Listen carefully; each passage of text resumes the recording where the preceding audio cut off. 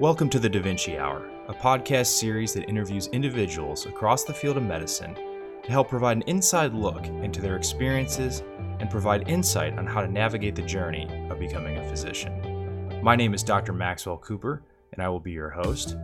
This podcast is brought to you by Da Vinci Academy, a medical education company that provides online video courses, outline format books, and clinical case videos for students studying the medical basic sciences. You can check out all that Da Vinci Academy has to offer at www.dviacademy.com. All right, everybody, welcome back to the Da Vinci Hour podcast. This is our 10th episode, and for this, we've got a great guest, probably my longest time mentor in medicine, Dr. Joe LaHora. I'm very excited to have Joe on the podcast here. He's generously given us his time. A little background on Dr. LaHora. He's the chief of cardiac surgery and then the chairman of the Heart Vascular Institute at the Cleveland Clinic, Akron General Hospital in Akron, Ohio. He started his career at Tufts, where he got his bachelor's, and then he got his MD from the Johns Hopkins University School of Medicine, did his general surgery residency at University Hospitals of Cleveland, Case Western Reserve University at Cleveland, Ohio. And then he did a 2-year research fellowship during that time at Mass General Hospital in Boston for cardiac surgery, and then did his cardiothoracic surgery fellowship at the University of Michigan. So Joe, great to have you on. Welcome. Thanks, Max. Thanks for asking me to do this. This is a lot of fun. Yeah, Awesome. You and I, we go way back. I remember when you were rotating as part of your senior high school project. On our service, we had you in the OR, and then you kept coming back. you never left. That's and right. It was fun for me. It was great. We had a good time, and I really enjoyed those days an awful lot. We had some long days together, and it was fun to be with someone who enjoyed being there. I was excited, interested, and smart, and had a great sense of humor. So those were really good days. Yeah, no, go ahead. Yeah. No. So it points out to me that, when you were with me on the service, it makes you think about your career as a cardiac surgeon, like why you went into it. Mm-hmm. Makes you think about what you're doing, and because you're teaching someone who's interested and trying to give them perspective on the field and what it's like at a professional and personal level. And so that it was very good for me. I mean, it was good for you, because you got to see a lot of cool stuff, and you got to learn a lot about heart surgery and about medicine practice. Is good for me because you have to teach someone and think about what you're really doing, and so it was very beneficial to me as well. Yeah, no, I look very fondly on those days. That was my first real intro into the world of medicine. And obviously to this day, it still inspires me to keep going and what I do today. And so, yeah, definitely. And I think one thing when I think back on that is just how much impact you can have on patients' lives, like through clinical care and, Right. specifically cardiothoracic surgery too. So I think, I gave a little bit of your bio. Maybe tell us about your current position, like kind of what type of patients do you see? What type of pathology do you see? Like what are your typical like procedures and things like that? So I do adult cardiac surgery. I do adult thoracic surgery as well. Some adult thoracic surgery, but I primarily do cardiac surgery at this point.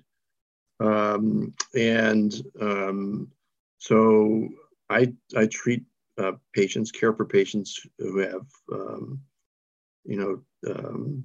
usually acquired disease of the heart, some congenital disease of the heart, but mostly acquired disease of the heart.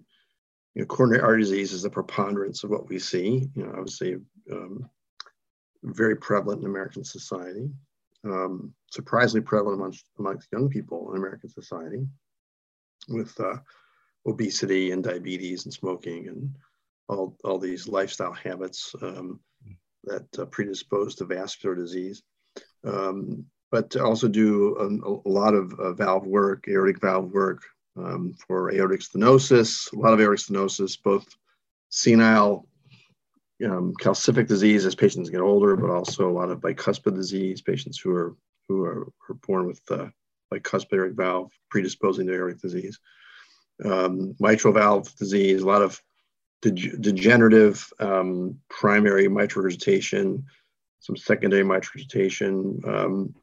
In the past couple of years, the opioid pandemic has sent us a lot of endocarditis patients who have valvular disease, a lot of that, the tricuspid valve, mitral and aortic valves, and then also aneurysm work, some arrhythmia work with for atrial fibrillation, a number of procedures for that. Many combined, concomitant procedures, patients have aortic disease and coronary disease and atrial fibrillation. Sure. So that's primarily what we treat. I think probably the most important part, the most important development over the past few years for me, when I look back at when I started off and where we are today, and that is the importance of a heart team approach to the care for these patients. Mm-hmm. So when I started off, I have to be honest, when I started off, you get a call from a cardiologist that I just capped someone into a cabbage. They're in room 402. Thanks, bye. And you would go see them and tee them up for surgery. And there wasn't much discussion about it, and that's just not a very good way to do things. And looking back, I was like, this wasn't a very, very thorough approach to things. Today, we have a heart team approach where I work very closely with, first of all, other cardiac surgeons. We're not in silos, working totally independently or at worst competing against each other. And we work very closely with interventional cardiologists, general cardiologists, who are part of the evaluation and decision-making process. And then also increasingly, as we work in structural heart realm with aortic and mitral valve disease, and especially now also as TAVR, the catheter-based aortic valve replacements have become very preeminent. We're looking at, we need a cardiac imaging specialist. Mm-hmm. So cardiac imaging informs us tremendously now. So in my practice, I don't really evaluate patients in a solo sort of way. We meet weekly to review just virtually every case. First, certainly difficult cases, but virtually every case to decide mm-hmm. what's the best strategy for dealing with a particular coronary anatomy or a particular valve problem. So yeah, we work as a heart team and determine the best course of evaluation, the best course of treatment, and even our clinic with the TAVR technique, the catheter-based valve implants that are now done. Patients, we have to decide, and patients have to decide. We work together to decide what's the best approach to replacing the aortic valve. Is it surgical aortic valve replacement or catheter-based aortic valve replacement? And so we have a joint valve clinic now. So it's staffed by myself and other cardiac surgeons and interventional cardiologists, and our nurse practitioners, and patients are seen by us simultaneously. Wow. And evaluate simultaneously, and then we have shared decision making with the patients. So it's truly like a multidisciplinary approach now. Yeah. So it's pretty cool. So using aortic valve disease as probably the preeminent example, they get referred to us and they're seen in their clinic by the cardiac surgeon, the interventional cardiologist, and their nurse practitioners, and then whatever workup is done or is recommended, and then the data goes to a valve committee, which comprised of many of us, and the case is reviewed and decision making is decided upon, and then the procedure is done jointly by a cardiac surgeon and an interventional cardiologist. So this is truly, very collaborative, and I've found it to be incredibly beneficial and very gratifying. So, I've learned so much from working, directly with my interventional cardiology colleagues. We're working with imaging specialists, and our understanding of valve disease and the various interventions is so much more detailed and in depth than it ever was. And I really can't imagine practicing it any other way. I think the other benefit to this or aspect of it is that, we are all functioning as a heart team, and there's no competitive interest that skews our decision making. It really is what's best for the patient, and evidence. We try to be as evidence-based as possible. And I think patients really appreciate that when they see, their doctors and the nurses working together and coordinating. So that's one big change I've seen over the years since I first started out. And I would say too, another aspect of things that has changed is we work very, obviously we're primarily concerned about patient safety and outcomes, making sure that patients get the very best care. And that involves a lot of, optimization now of patients, which was when I first started out was not really, on our radar screen. It's like, you kind of assess them for other things that might make them very high risk for surgery. Today, we spend a lot of time evaluating patients and optimizing them for surgery, trying to minimize the things that we know are bad for patients, like, transfusion, trying to optimize pulmonary function, nutrition, mobility. And that involves a lot of protocol-driven assessment and care, which a corollary of that is the importance of checklists in maintaining safety in cardiac surgery. So that's another evolutionary thing in cardiac surgery. Have you read Checklist Manifesto by Gawand? I think I have. Atul Gawande. Yeah. So that's a very important aspect of what we do. I often, when I'm talking to patients and talking about risk, one of the most important things a cardiac surgeon does in talking to patients is assessing risk. What's the risk? What are the indications for a procedure? What's the risk? How do we just discuss that with patients? And so I try to assess risk and accurately communicate to patients what the risk of surgery is. Fortunately, today, risk for most patients is very low. And part of that is because of the multidisciplinary approach to the perioperative optimization, and then, protocol-driven care that aims at achieving evidence-based guidelines and interventions and processes. And I can tell you with those important themes in cardiac surgery, and I think in surgery in general, we've been able to achieve some really great things. Today we are able to offer cardiac surgical care to patients who need care and get them through some big operations and some difficult times with fairly low risk and very good outcomes. And that's important because, cardiac surgery by its nature, you're dealing with a vital organ and patients who can be very ill. And there is the potential for, very serious complications, life-altering complications or death, sometimes very unpredictably. And so those components, I think, the fact that we work together as a team, we try to optimize patients, we have protocol-driven care, looking for highest quality. That is that's been able to drive really good outcomes. I think too, from the personal satisfaction standpoint, I tell you what I have found both the most powerful thing in my practice and the most powerful thing in terms of getting good outcomes and patient satisfaction is functioning as a team. Cardiac surgery is a team sport. You can't do this without a team of people. Absolutely. But if you're not functioning as a team, it's just not gonna go as well. So that's one thing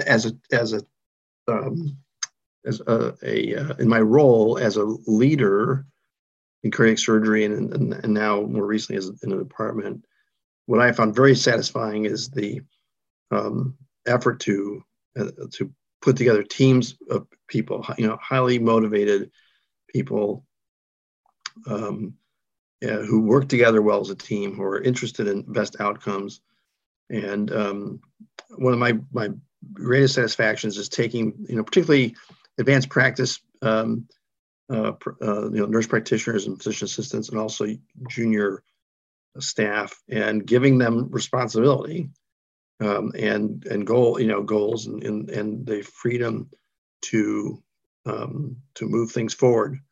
That's very satisfying.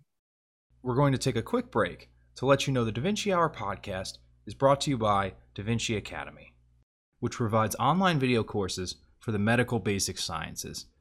These courses are taught using a variety of teaching methods, including bullet point outlines, diagrams, radiology images, and chalk talks to explain the fundamental concepts. We then teach the application of those concepts to numerous clinical pearls that are frequently tested on medical school exams and the USMLE. Our video courses are available on our website, dviacademy.com, as monthly subscriptions starting at $9.99 per month. Each video course has a corresponding outline format textbook as well. You can find the link to our website in the description below. Also, be sure to use the discount code TDH20 to receive 20% off any of our video courses. All right, now back to the podcast. So anyway, that's, what do I do every day? Yeah, I guess maybe just walk us through like your typical inpatient day, like when you have, like surgical cases, like when do you round, stuff like that, like what time do you get there? So I start early. I don't live in Akron. I live a bit away. So I get there a bit before 7, like usually about 6:45. And I have, typically I have a case to do. Most days I have cases. If it's not my office day, I have one day a week, which is an office day. I go and we meet the patients in the pre-op area. We do what's called a huddle, which is a safety protocol. So we meet the patient, the anesthesia team, assisting team, the perfusion team, they're all there.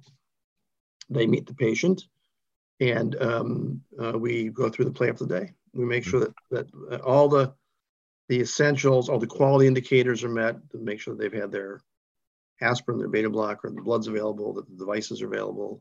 We know exactly what we're doing, that everyone's questions are answered. It's an opportunity for anyone to speak up and say, what about this? Or we forgot this.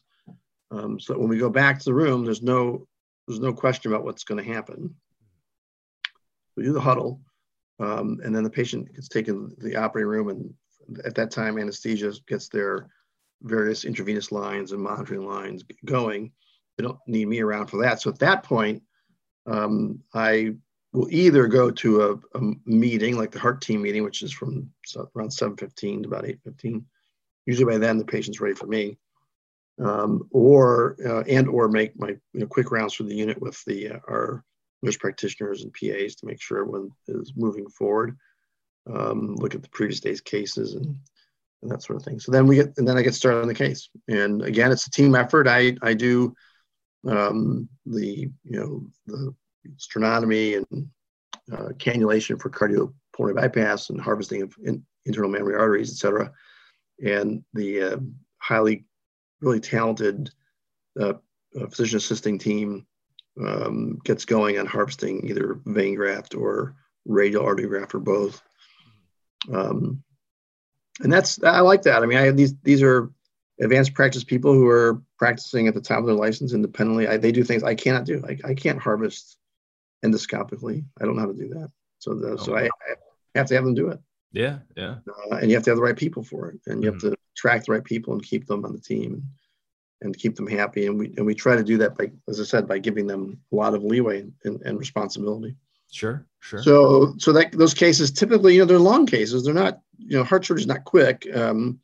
It's several hours, depending on how things go. So we get going and we get on pump and we do our work, and then we come off pump and close up. And again, I work very closely with anesthesia in this in terms of making sure that, we do that everything is looking good. We do intraoperative echo on everybody, make sure the heart functions good, and we check the grafts, make sure those are flowing, make sure the valves we put in are working. We make sure that there's no surgical bleeding, make sure they're ventilating okay, et cetera, and go through again, checklist. I sign out, our team, and then they go to the intensive care unit, and there we check We do another checklist again at the bedside Mm-hmm. to make sure that the team receiving the patient knows what's going on. Sure. That's a big game changer too. I can tell you, when I first started in practice, we'd drop the patient off in the ICU and you take off and go do the next thing. And you get calls all night and there'd be questions about what's going on. Mm-hmm. But we do a formal sign out where the nursing staff receiving the patient knows exactly what's going on, and what's going on. And most of those patients, when I started in practice, patients that had heart surgery were usually intubated all night. They were kept sedated. Oh, really? Oh, yeah. That's That crazy. was crazy. Yeah, they were intubated all night. And the next day you come in, tell them, okay, go ahead and wean. Today, I mean, we have protocol driven. They're extubated in just a couple of hours, and they're very quickly. And this is really beneficial. This has changed a lot for patients. Wow. So yeah, we move quickly. They're extubated quickly. The next day, most the lines come out, and when the day the chest tubes come out, and go out of bed into a chair by the next morning, and they're walking the next day, up and moving, and hopefully home within about 5 days. That's the goal. That's pretty amazing. I mean, for operating on such a critical organ and somewhat invasive procedure to have someone back where they came from in 5 days is pretty amazing. It amazes me too. But I think that what's impressive about it is just it's a whole team of people working together, and you have all these protocols in place, and you just have to make sure they're all being paid attention to. I often look at it like you're flying a plane, and I think Atul Gawande, some of the checklist manifesto came from the fact that, there are millions and millions of passengers flying every year without any deaths. Mm-hmm. That wasn't always the case because they've introduced checklists into the airline industry. They're very careful, and we've emulated that. And but I look at this the same way. Like when I look at a patient and trying to assess risk, I want to make sure before we take off that everything's working and everything, we know where we're going, and we got enough fuel, and we have everything we need. So I look at that as like the last check before you run down the runway. And then same thing when you're landing, you got to have everything ready to go, and what you're doing. And it results in amazing things. I mean, people come in who are very ill and who are looking at the prospect of heart failure or death, and it's very gratifying to take them through that path and get them to the other side. And I find I would say that if I was to say what's my biggest satisfaction doing this, I think that's it. I mean, to have a patient, to take someone successfully through that and see them recover and doing very well, and that's very, very gratifying, because there are some really sick people that we help to get back to normal life and relieve their suffering. And then the other thing, as I mentioned, the team aspect of this is it's one thing that drove me to cardiac surgery was working as part of a team, doing something critical. It's not minor stuff. I do find the life and death aspect of it, although it can be very tense sometimes, and it has its emotional toll at times. I think that's something that I find very important to me. And there's also a technical aspect. I mean, I like doing the technical part of cardiac surgery. I mean, I like it's very fine work, and it's very technically dependent. You have to do a technically competent job, and your outcome is very dependent on your technical competency. Sure. So that's a challenging thing too, and it for people that are considering that career, you have to think about that. It takes time to develop that technical competency. Sure, that's why the training doesn't just come, yeah, right. It doesn't come overnight, and you have to. It takes time to do it. It's like anything else, you can't. And no one is an automatic at it. No one, you got to develop it over time. Sure. And you're always learning. I mean, this. You're always learning. Right. Nothing stays the same, and you come out of your fellowship and you think you know everything, think you've seen everything. It's like, no. Like within a day, you're like, I've never seen that before. What do I do now? Well, I don't know. I don't know what to do. It happens to me still. Like I've been doing this for 25 years, and I still have things I've never seen, don't quite know how to handle. But that makes it interesting. It's if we did the same thing every day, it'd be very dull. That's one thing that we find funny. Heart teams find funny because there are other surgical specialty teams are like, why do you want to do that? It's like the same operation all the time. Like just do a bypass. Like no, every single one is totally unique. I think you remember that too. Like Oh yeah. Yeah. Everything is a unique situation, and so to say that it's this, that's repetitive, I think is really just don't understand what we do. No. I mean, people's anatomy are different. People's comorbidities are different. Everything. Yeah. The strategies, the revascularization strategy is different. It's always a unique situation. Sure. So how's your favorite day of the week? And I say that jokingly, the office day, your clinic. Well, my clinic day, I know what you're talking about. Like it's if you were to compare operating to clinic day, I mean, operating is a whole lot more fun than clinic day for me. Sure. Because clinics are always just you just talk a lot all day. And the thing I don't like that I find difficult about clinic, I don't like about clinic is that you have to make some decisions fairly quickly. Patients come to you and you have to synthesize data very fast and come up with some kind of plan very fast. When patients are inpatient, you have time. You can see them and go, hey, we'll get back to you. So I like to think about things, cogitate on things a little bit. And in the office, it's hard. You don't have time to do that. There's a time pressure. People are waiting. If you keep people waiting, they get annoyed. But I think, I still enjoy talking to patients and seeing patients in the office and formulating a plan. As I said, I particularly enjoy our valve clinic because it's a collaborative clinic. I mean, we are constantly teaching each other and discussing and debating cases, and I like that. Like I like working with another brain in the room, and we look at imaging together. We have this big screen monitor on the wall, and we pull up the echoes and the caths and review all that stuff. But one thing I found very important in office is the it's essential to have advanced practice help. Mm-hmm.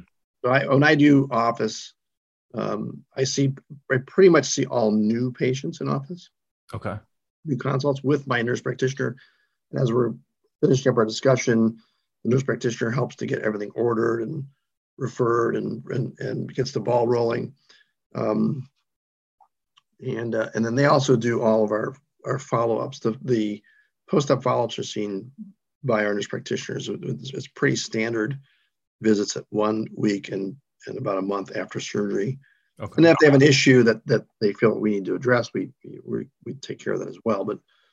But that's at my phase of my career where I'm busy operating and then I have a lot of referrals on my office days. It would be impossible to see all the follow-ups as well. It just would be too much office time.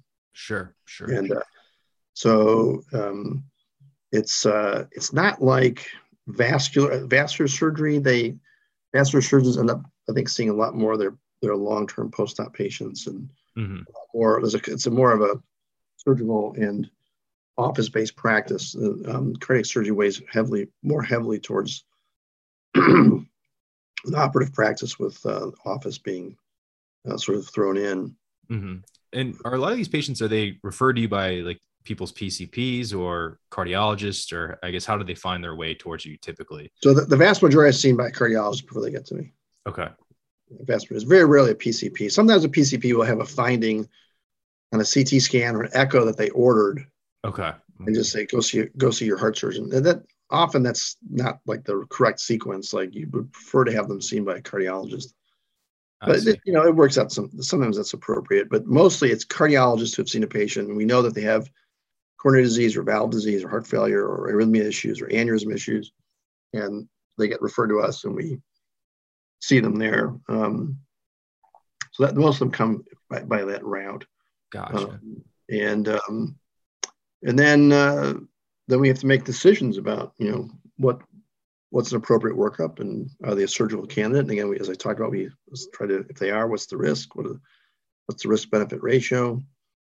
I'm a really firm believer in really educating my patients as much as possible. So I try very hard to explain things to them so they understand what the problem is, the nature of their diagnosis, and the nature of the various treatments and what we're trying to achieve. And I think over the years, I've developed a pretty good standardized approach to a lot of those issues, to explaining what the problem is and how we fix these things. At the end of the day, they have to have confidence in you. They have to know that you're going to do the right thing for them. And I believe in talking to patients and spending time with them. Sure. So, I don't rush anybody, and I don't, if it means I'm long with one patient and late for the next, I explain that to everyone. Look, everyone gets my time, and we'll get through this. I just think it's your responsibility to make sure that they really understand what they're getting into, and they have to trust you, and they have to trust your team. Mm-hmm. Yeah, for sure. No, I've seen that with, like, when I can send people for like interventional radiology procedures, which is, it's sometimes even a little bit more abstract because of the minimally invasive nature of it. And I find it helps when you can explain to them exactly like what they're, in their terms, like what's going on, what's going to happen, what could possibly go wrong. I can tell that, to echo what you're saying, like the patients, they really appreciate it, because not every physician does that, unfortunately, I feel like these days, and well, there are, and there are constraints. There's a lot of pressure. I gotta, don't underestimate, this too. There's a lot of pressure. Yeah. There's time pressure, there's documentation pressure, there's all kinds of loopholes and boxes you gotta check just to get things done. And so that's the downside to medicine. But in cardiac surgery, there's a lot of stress. There's no question. There's a lot of stress, and you have to learn to deal with that. I guess what's your, like, in your experience, especially like, and how I probably imagine this has probably evolved, since the time you were a resident all the way, till now, but like, what's your way of managing that stress? Because I think, everyone's seen either people who manage it well and people who don't manage it well. And I know you have as well. Yeah. So I think the first thing for anybody that's involved in like a specialty where you can get into trouble fast is to learn. You have to learn to stay calm. Mm-hmm. It does not help you or the patient or your team to not stay calm. So you have to have confidence in the advantage of staying calm,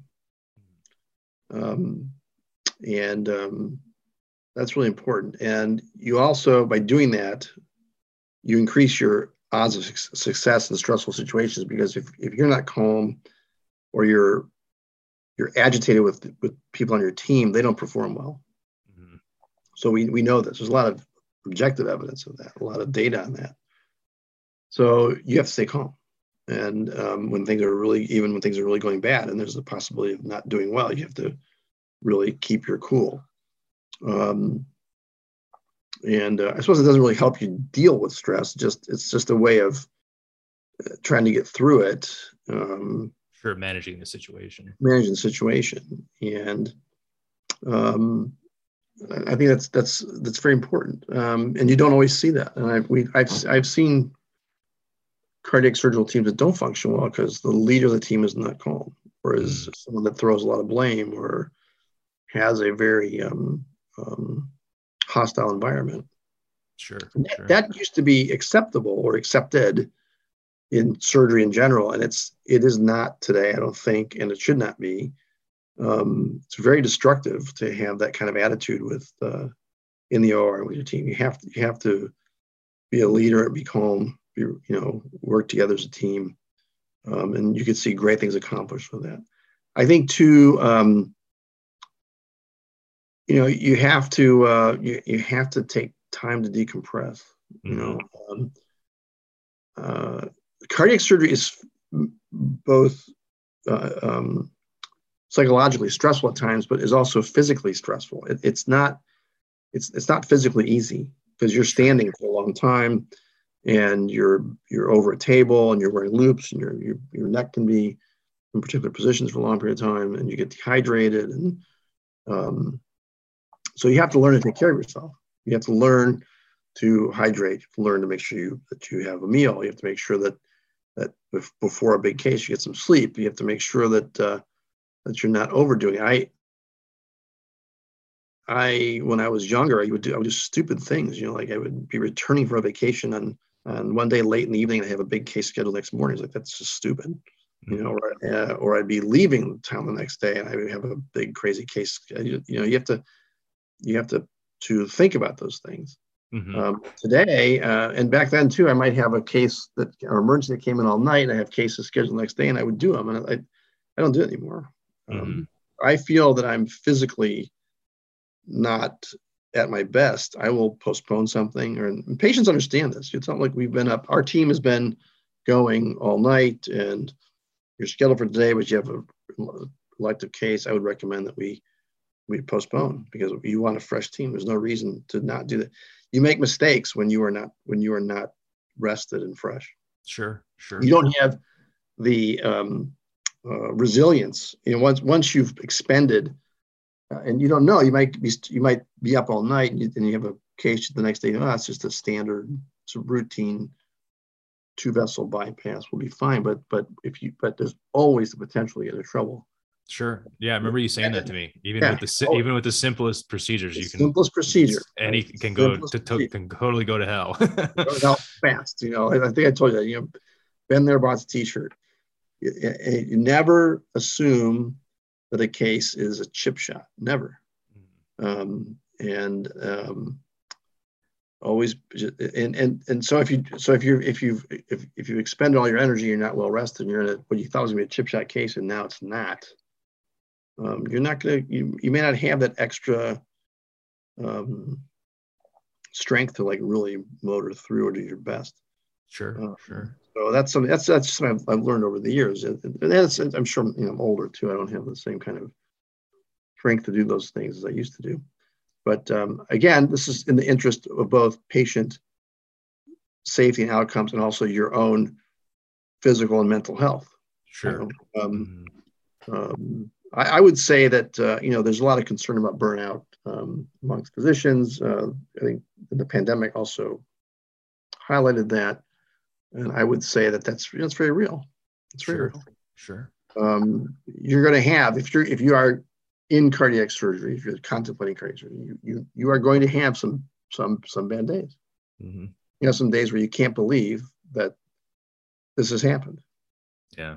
I've been there, maybe you've done an operation, had to go back for bleeding, and then you find out I got to go back for bleeding again. Same patients, you have problems not fixed. Sure. Things like that happen, or someone you thought you did an amazing operation, and you leave the room, and the next thing you know, they're calling you back because they've coded, and you have no idea what's going on, and that kind of stuff happens, and you just have to be prepared for that. So it's it's a different kind of stress than, like, say, interventional cardiology, where they're in jeopardy all the time for having to come in at all hours of the night to do STEMIs. Sure. They're on time. They have a time constraint. They have to get reperfusion within 90 minutes, and they may get called in 3 or 4 times in a night or a day, which is a lot. Yeah. You come in at midnight, do your thing, go home, and get into bed, and at 2:45 they're calling you back for another one, and you go home. I mean, that's hard. That's not what happens typically in cardiac surgery today. We're not called in a lot for a lot of night work at this point, because patients can be stabilized with intervention, but we have long days and late days, because you cannot leave an operating room until things are right. Sure. Everything has to be right. You can't say, well, this is kind of good enough for now. I'm tired, or it's been a long day, we're coming back. It's like, no, it has to. everything has to be working. Heart function has to be appropriate and stable, and there has to be no bleeding. And everything has to be, you when you leave the room, you have to leave knowing that everything is done. And there's a mental aspect of that. I remember when I was younger, you'd finish your bypass grafts and whatever you're doing, and then you would close up. But by the time you're closed up, you're kind of like, you're ready to get done. You want to wrap it up. Sure. And you'd be back for bleeding because you weren't careful enough to dry up. So now for years now, our mantra on our team has been, we don't come back. So what we do is we say, as we finish whatever we're doing, the bypasses or the valve, come off pump, decannulated. And now it's our habit, our mantra. At some point, one of us says, we're not coming back, which is our clue, our key, our prompt to take a pause and remember it's not Miller time yet. Yeah. So we go, it's like, nope, we're not coming back. And we just dry up, we're just extra careful. Sure. And, I think that works. So it's an informal tradition and pause that we have, but I think it actually has some real benefit. Yeah, sure. No, that makes sense. Yeah. What, I guess when you are on call, what are the type of things you would get called in to do? Like where you have to, actually, obviously some of it you can triage over the phone or something, but where you'd actually have to come in and do a case emergently in the middle of the well, day. someone who is ischemic and there's no PCI option for them. Okay. Or there's just a lot of disease that can't be handled with stenting, or failed stenting. Patients who have mechanical complications of infarction, like acute MR, due to chordal, or their papillary muscle ruptures, acute aortic dissections, or a surgical emergency. In our system, it's regionalized, so those get transferred up to Cleveland Clinic Main, and we've shown that approach actually results in better outcomes. So instead of having our surgeons like at Akron General or Hillcrest Hospital in Fairview, they're all part of the system, handling 3 or 4 aortic dissections a year. They all go up to Maine. They even with the transfer time delaying somewhat their initial therapy, the outcomes are very, very good. Oh, interesting. But depending on what your practice is, we get called in for aortic dissections. Those always happen at odd hour. Those always at 2 or 3 in the morning. Yeah. And then the other thing that I get called back in for are patients that we operate on who unexpectedly have a bad turn. We see that. They may be fine, and then at 3 in the morning, say, well, he just started putting out a lot of blood. What's happened? I don't know. And we have to go back. And fortunately, that's not common, so we try to handle that up front. So a lot of our cases are what we would categorize as urgent, meaning that there are patients who are in hospital because of a non-ST elevation infarction or other infarction. They can't go home, so they have to be operated while they're in the hospital. And then there are others that are more elective, they're done outpatient. And then occasionally we have someone that's truly emergent. But the majority of our practice is not emergent. There's a small percentage, it's what we would call salvage, patients that you ought to operate on, but that there's a high chance they're just not going to do well. Yeah. We don't do many of those. We try very hard to. When I first started in practice, I think we kind of took everybody. We just tried it. Yeah. Just let the chips fall where they may. But today we're much more careful. Sure. And we also try very hard. As I said, today it's a much more collaborative approach. Back in the day when I first started, the cardiologist would call and say, "I've got a guy here who's unstable, needs bypass. Come on in, bye." There wasn't much discussion about what are our options here. What's the strategy? What's plan A? What's plan B? Is surgery the only option? Is stenting the only option? Is there a staged approach that might be better? Those are important discussions to have. And fortunately, I work with a really, really, really great team of cardiologists and cardiac surgeons that work together. That's something I would say to someone that's considering going into this and is going to join a practice at some point, is look very carefully at the practice dynamics. Are they really a team? Because if they're not really a team, your life as a surgeon can be pretty miserable. and you're not going to be doing the best for your patients. It helps to be able to collaborate a lot. Sure. That makes sense. Yeah. I think going off that, what's kind of the new like innovations in technology in cardiac surgery? What's kind of like the new, I think you've touched on this with like TAVRs and things like that, but I know. I would say, TAVR is a huge paradigm shift. Mm-hmm. So, that was initially technology offered to patients who could not undergo surgery for their aortic valves.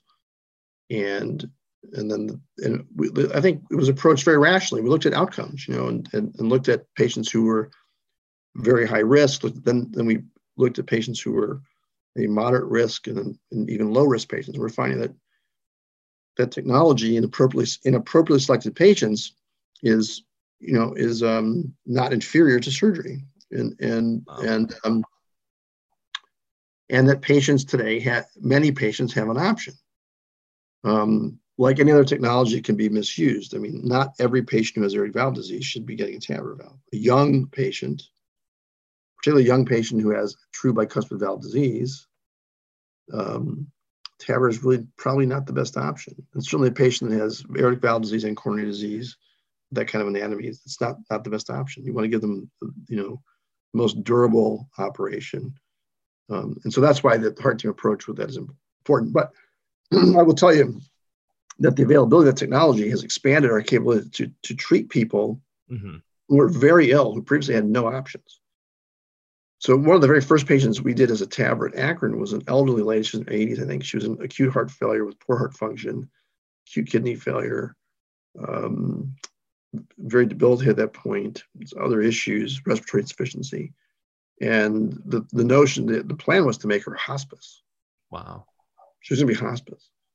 And we reviewed her, and we did a balloon valvuloplasty to sort of get her out of trouble, which improved her, again, optimization. Temporarily got her out of failure. It is improved. Made her a good candidate for TAVR. She had a TAVR valve. And when we contacted that lady to see if she would want to be interviewed, for her experience as a TAVR patient, she refused because she was on vacation, didn't have time to deal with us. That's awesome. I remember calling her because our what do you call it? Our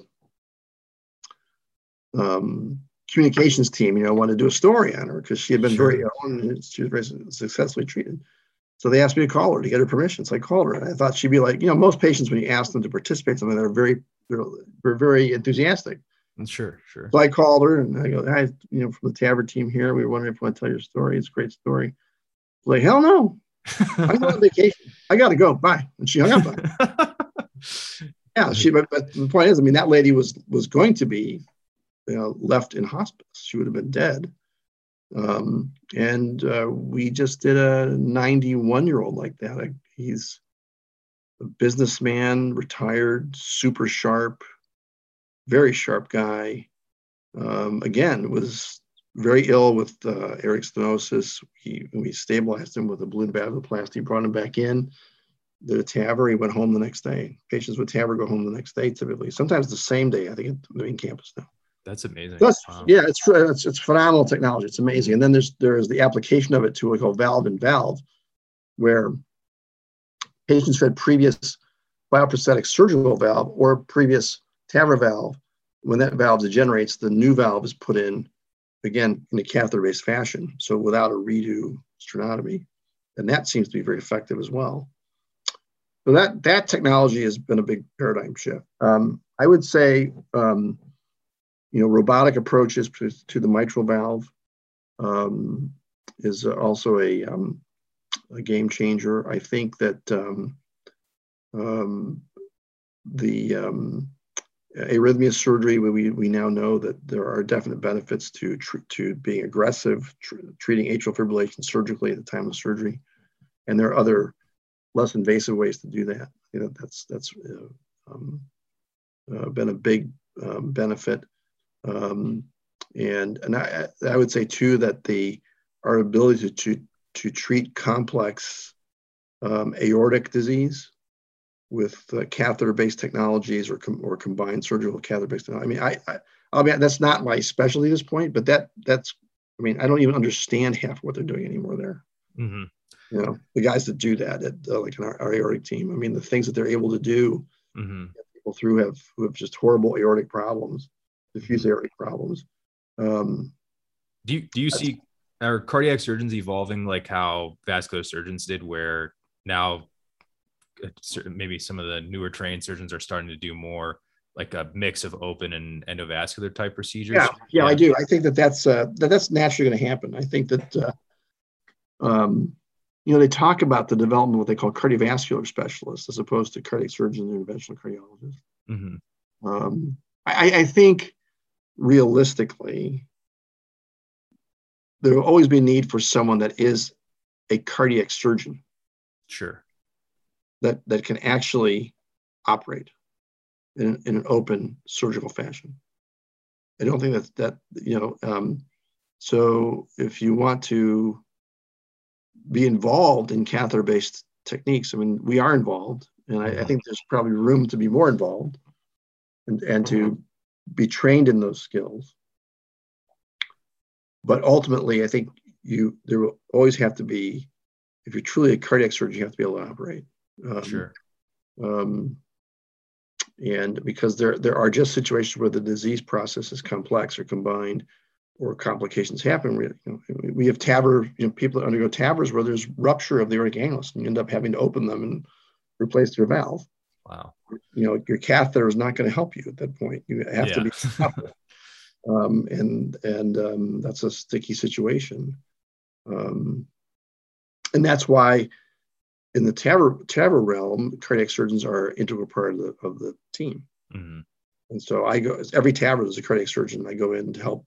Normally don't have to do a lot of it with them, but I want to be involved, and I stick around and make sure I'm part of the process until we're sure that there's no problem like tamponade or rupture.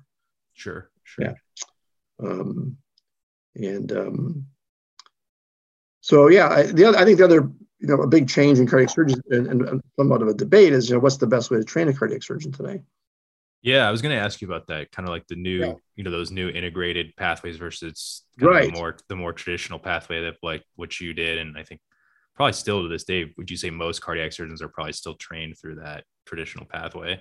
I honestly don't know how it shakes out. Okay. I don't know.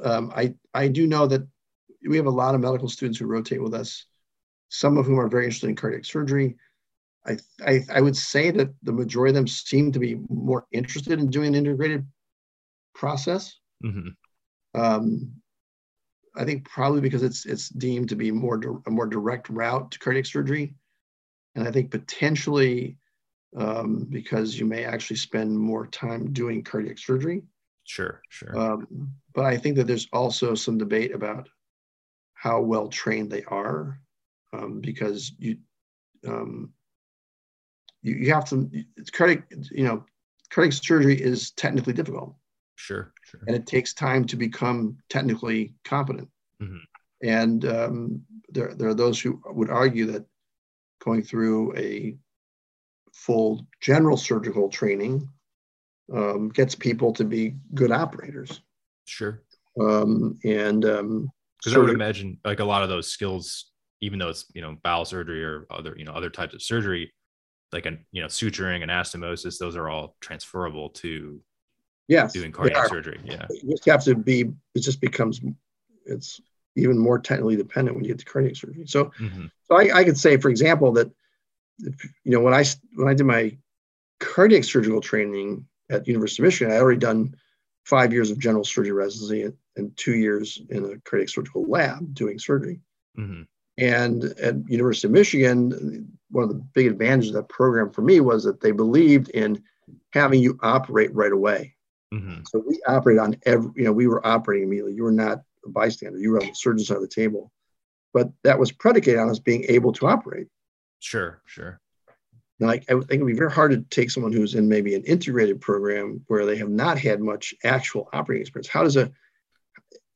It begs the question, how does a cardiac surgeon train someone in more basic surgical techniques? Sure. Because they're really not, there's not much opportunity in a cardiac surgical case to do that. Sure. Like it's different. Like when you're a general surgeon and they're saying, we're going to take you through a hernia. Yeah. you're going to be you'll be doing most of this. And it takes about an hour and a half, however it takes, Right. But you can hand over stuff and watch things and you're not going to get in trouble. But in a cardiac operation, what do you hand over to someone that's had a year of training or 2 years of training? Yeah. Yeah. No, it's what are you fair point.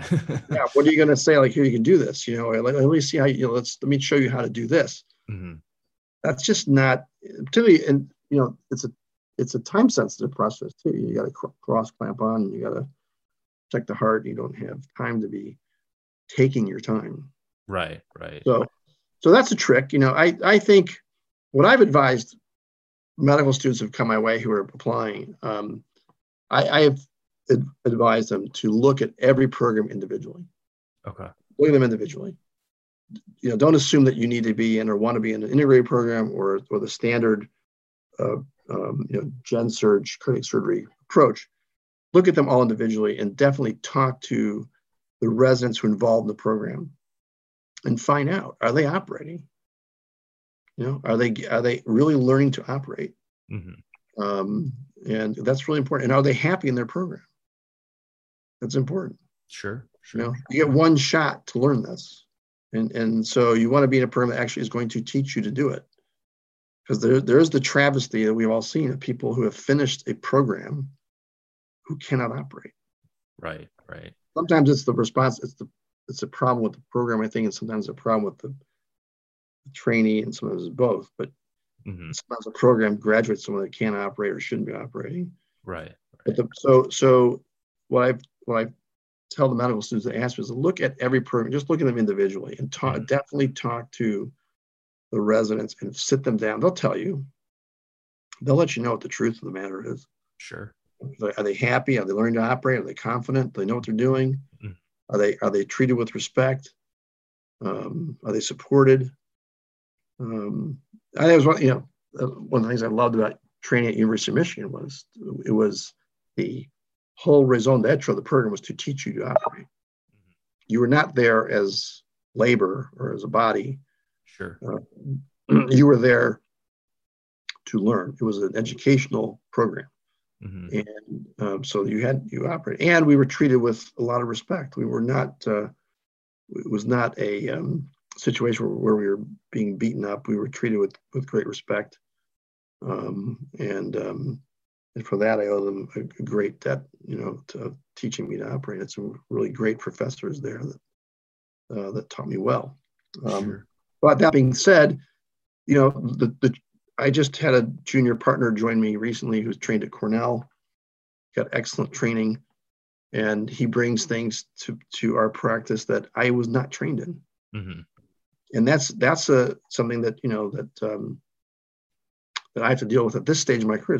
When I trained, things were very different, and there are things that he's been exposed to that I have no exposure to. But again, it gets to that concept of a team and collaboration. I have a partner who is sharing a lot of stuff with me. I'm sharing my experience with him, and he's sharing stuff with me. Sure. And we work together, and it helps us provide great patient care.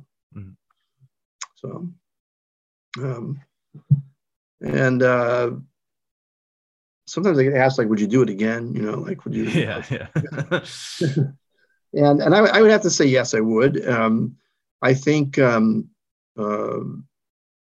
it's an incredibly rewarding career because you do save lives, and you accomplish things in operating that make people better and give them back to their families and allow them to do things. And there's nothing quite like that. I remember, my father was a general surgeon, and he taught me a lot about patient satisfaction. I remember I used to be his driver when he was going on house calls, and he took me I think I've told you this. To a house one night, a guy who was in urinary retention. The poor man was just in excruciating discomfort and pain, and my dad catheterized him and drained his bladder, and the guy was in tears. He was so relieved. And we walked out, and he said, he goes, you see how relieved that guy was, how appreciative he was. And I said, yeah. He goes, there's no amount of money in the world that will give you the feeling that I have right now. I helped that guy out, and that's very gratifying. And he's a very happy man now. He's relieved. So I get this same kind of thing. I think like this morning I had a patient that we saw was post-op day 2, who we talked to her, and she was doing really well. And I said, you did great, And she goes, oh, I'm really happy. She goes, I didn't think I was going to get through this. I was really expecting not to wake up. And I said, well, we expected you to, but that's, she didn't share that with us. Sure. But that's how she felt. Mm-hmm.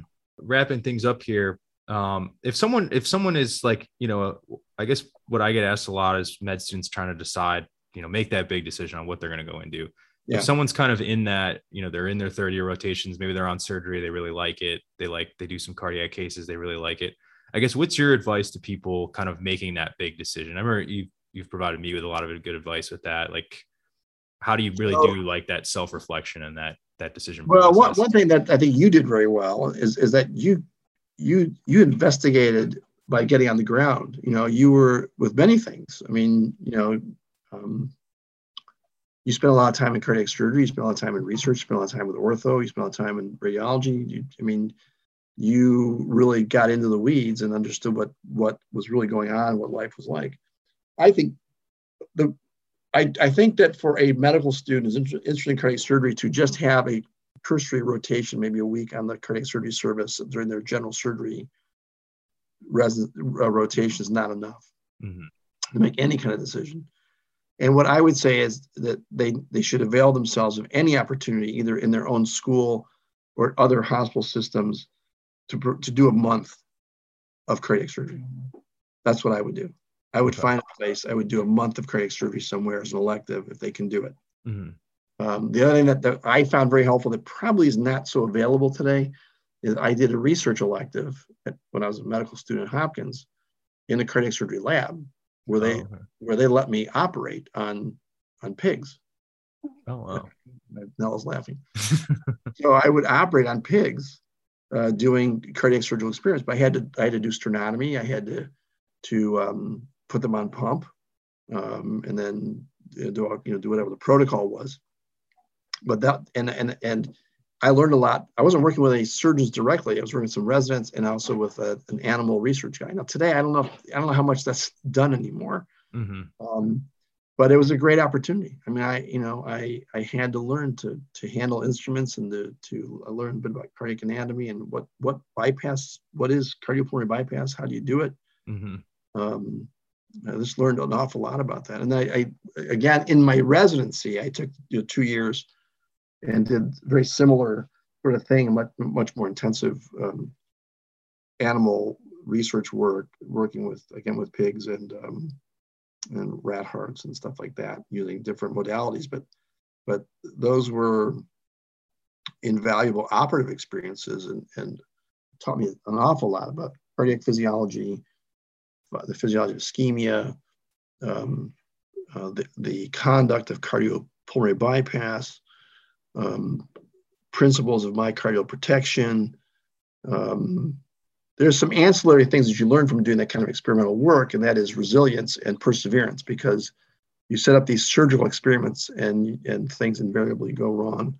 Yeah. And start all over again.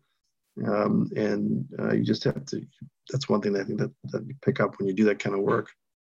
Sure. And you also learn to question and be skeptical of your initial impressions, because the data often shows that you're lying to yourself about what you think is true. Mm-hmm. Mm-hmm. That's what I would do. I think probably today the most important thing would be getting a dedicated rotation in cardiac surgery. Sure. And getting into it. And when they do that, try as hard as possible to function as a member of the team. Mm-hmm. That's important. You have to want to work at this. Right. Yeah. I mean, it's great if you know a lot about cardiac physiology and you've read the books and you're book smart and you show up and then you take off at dinner time and you're gone for the day. Yeah. Because people know that's not what it's like to be a surgeon. Sure. Surgeons leave when the work is done. Mm-hmm. That's just the nature of it. Right, right. And so that's what I would do. Gotcha. No, I think that's great advice. Yeah. I guess to close out here, we ask everybody this: what do you do when you're not doing cardiac surgery? What do I do? Yeah. How do you spend Let's your ask time? Noah. You have a question? What do I do when I'm not working? What do I do? What did we do tonight? What did we do? Play. What did we play? We went on a bike ride. We went on a bike ride. Nice. What did we do? What did we do yesterday? I don't remember. We played squash, right? Yeah. So I play squash. I play with my kids. I ride my bike. I read. I like to travel with my family. We haven't done much since the pandemic started, but a little bit. Sure. I like to read history. But I love spending time with my kids. I have 4 kids, and I don't. That's one thing about cardiac surgery is, you're not going to be home at 3 p.m. with your kids. You have to maximize your time with your kids. Sure. Awesome. Well, Joe, thanks so much for coming on this podcast with us. We really appreciate your insights and your very interesting experiences and sharing that with us. Really appreciate it. Yeah, my pleasure. It's good to see you. I'm glad I'm so impressed by all the things you've accomplished. Oh, thank you. Thank you for listening to this episode of the Da Vinci Hour, brought to you by Da Vinci Academy. More episodes are available on our website at dviacademy.com, our YouTube channel. They're also available on Spotify and Apple Podcasts. Also on our website, you can find our video courses for anatomy, biochemistry, and histology, and they're available as month-to-month packages. They're also available as a combo package where you can get all 3 courses in one. Our website also has a store where you can find our outline format textbooks for anatomy, biochemistry, and histology. All textbooks are available in paperback version and as ebooks as well. These textbooks complement our video courses and provide a nice addition to the learning experience of allowing you to focus on the learning and not having to write anything down. On our website, we also provide a free clinical cases video series called Da Vinci Cases. Da Vinci Cases aims to help you learn how to answer USMLE questions and apply concepts that you learn in our courses to answering those questions. Our cases cover a variety of topics and organ systems, and they're updated frequently with new cases. And then lastly, on our website, you can find our blog, which has interesting articles that cover medical history, important figures in medicine, and innovations in medicine. Again, thank you for listening to this episode of the Da Vinci Hour, brought to you by Da Vinci Academy. Please be sure to tune in for our next episode.